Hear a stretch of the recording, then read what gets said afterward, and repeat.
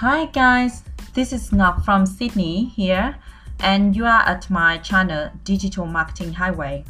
Today, I want to share with you guys my view on one of the key areas in digital marketing, email marketing, which could have been a success to some marketers, but could also have been a pain point to many others.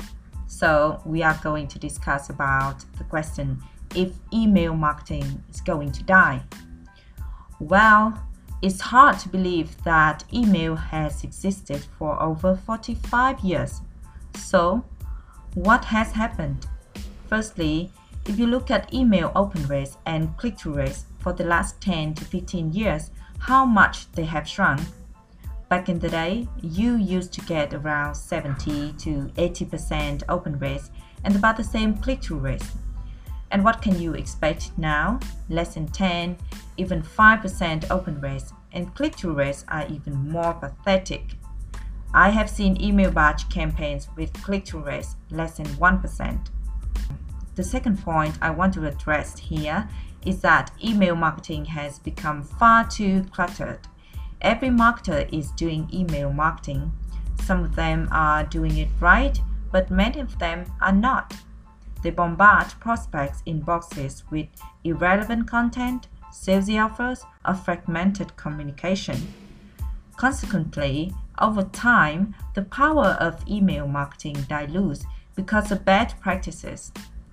Did you know, on average, an American is exposed to around 4,000 to 10,000 ads each day, according to Forbes in 2017? With that being said, capturing the audience's attention is becoming more difficult than ever. So, what is going to happen next? Not looking back, but looking forward to the future. Have you ever thought that the younger generation from 15 to 24 are shifting away from email? TechCrunch had an article not long ago with the title, "Email is Dying Among Mobile's Youngest Users." According to the article, those aged 13 to 24 now spend more than 3.5 times overall usage time in messaging apps than those over 45 years old, while the older users still default to apps that replicate desktop functions like email and web browsers. Data from App Annie, a global provider of app market data. Emails are not where our collective time is being spent anymore. Keep this social trend in mind. Let me give you an example. If you open a new Amazon customer account, email is no longer a compulsory field but optional alongside your phone number. Smart Insights published key findings from a research done by Economist Intelligence Unit that asked 499 CMOs and senior marketing executives, including one-on-one interviews with CMOs from leading brands such as Unilever and JP Morgan Chase in 2016. And one of the key findings is about key marketing channels for businesses in 2020. Guess what? Social media leads the pack. Web ranks second. Mobile apps and mobile web are third and fourth, respectively. Email only comes in at fifth. So, the question is email marketing going to die? I think that businesses are still using email as a formal way of communication with clients. However, socially, we are trending the other way, and email is dying among the younger demographic. So, what actions should we take from now? There are a number of things that you can certainly do to take your marketing to the next level. First, leverage other digital channels. We have to admit that email is not as effective as it used to be, but as long as you leverage other channels, you can still stay in the game. Whether it's B2C or B2B, remember it's still a person in front of the screen.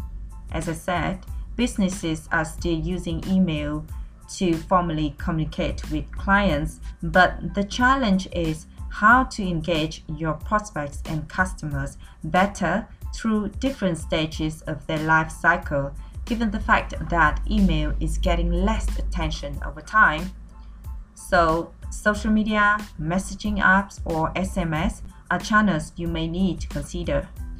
Or technologies such as AI chatbot will help you deliver direct solutions to your prospects' questions and problems regardless of where they are, when they ask, or which device they use.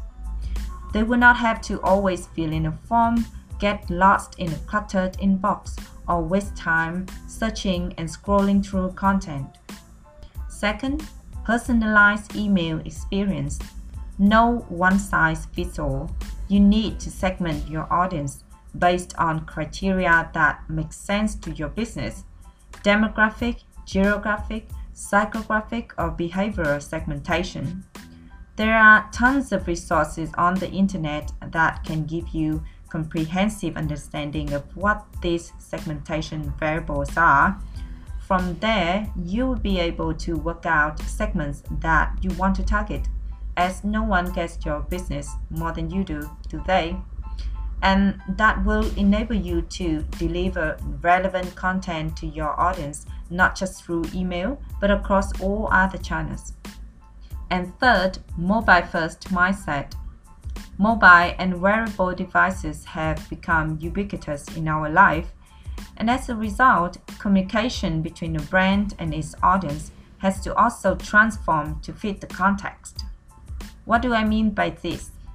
This will make you think of forms of content that allow your audience to consume it conveniently and efficiently, and the most importantly, take the desired action. So let me ask you a question.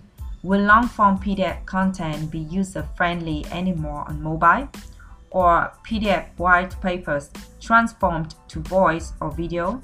Or short and sweet messages in emails or messaging apps? Just think about it. The bottom line is email marketing is not dying today or anytime soon, but the game has certainly changed. If you are planning for your business for the next 5 years, let me wrap up in 3 points. Firstly, adequate understanding of your target audience is a prerequisite, based on which you can segment your audience and deliver personalized and relevant experience to your customers, not through just email but across multiple channels.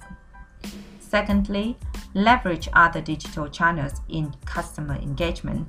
Do not solely rely on email. And thirdly, start everything with a mobile-first mindset. So that's it for my talk today. Feel free to leave any comment, and if you like this, subscribe to my channel. The next episode I will be talking about Google Ads, things you should know about. Stay tuned and bye for now.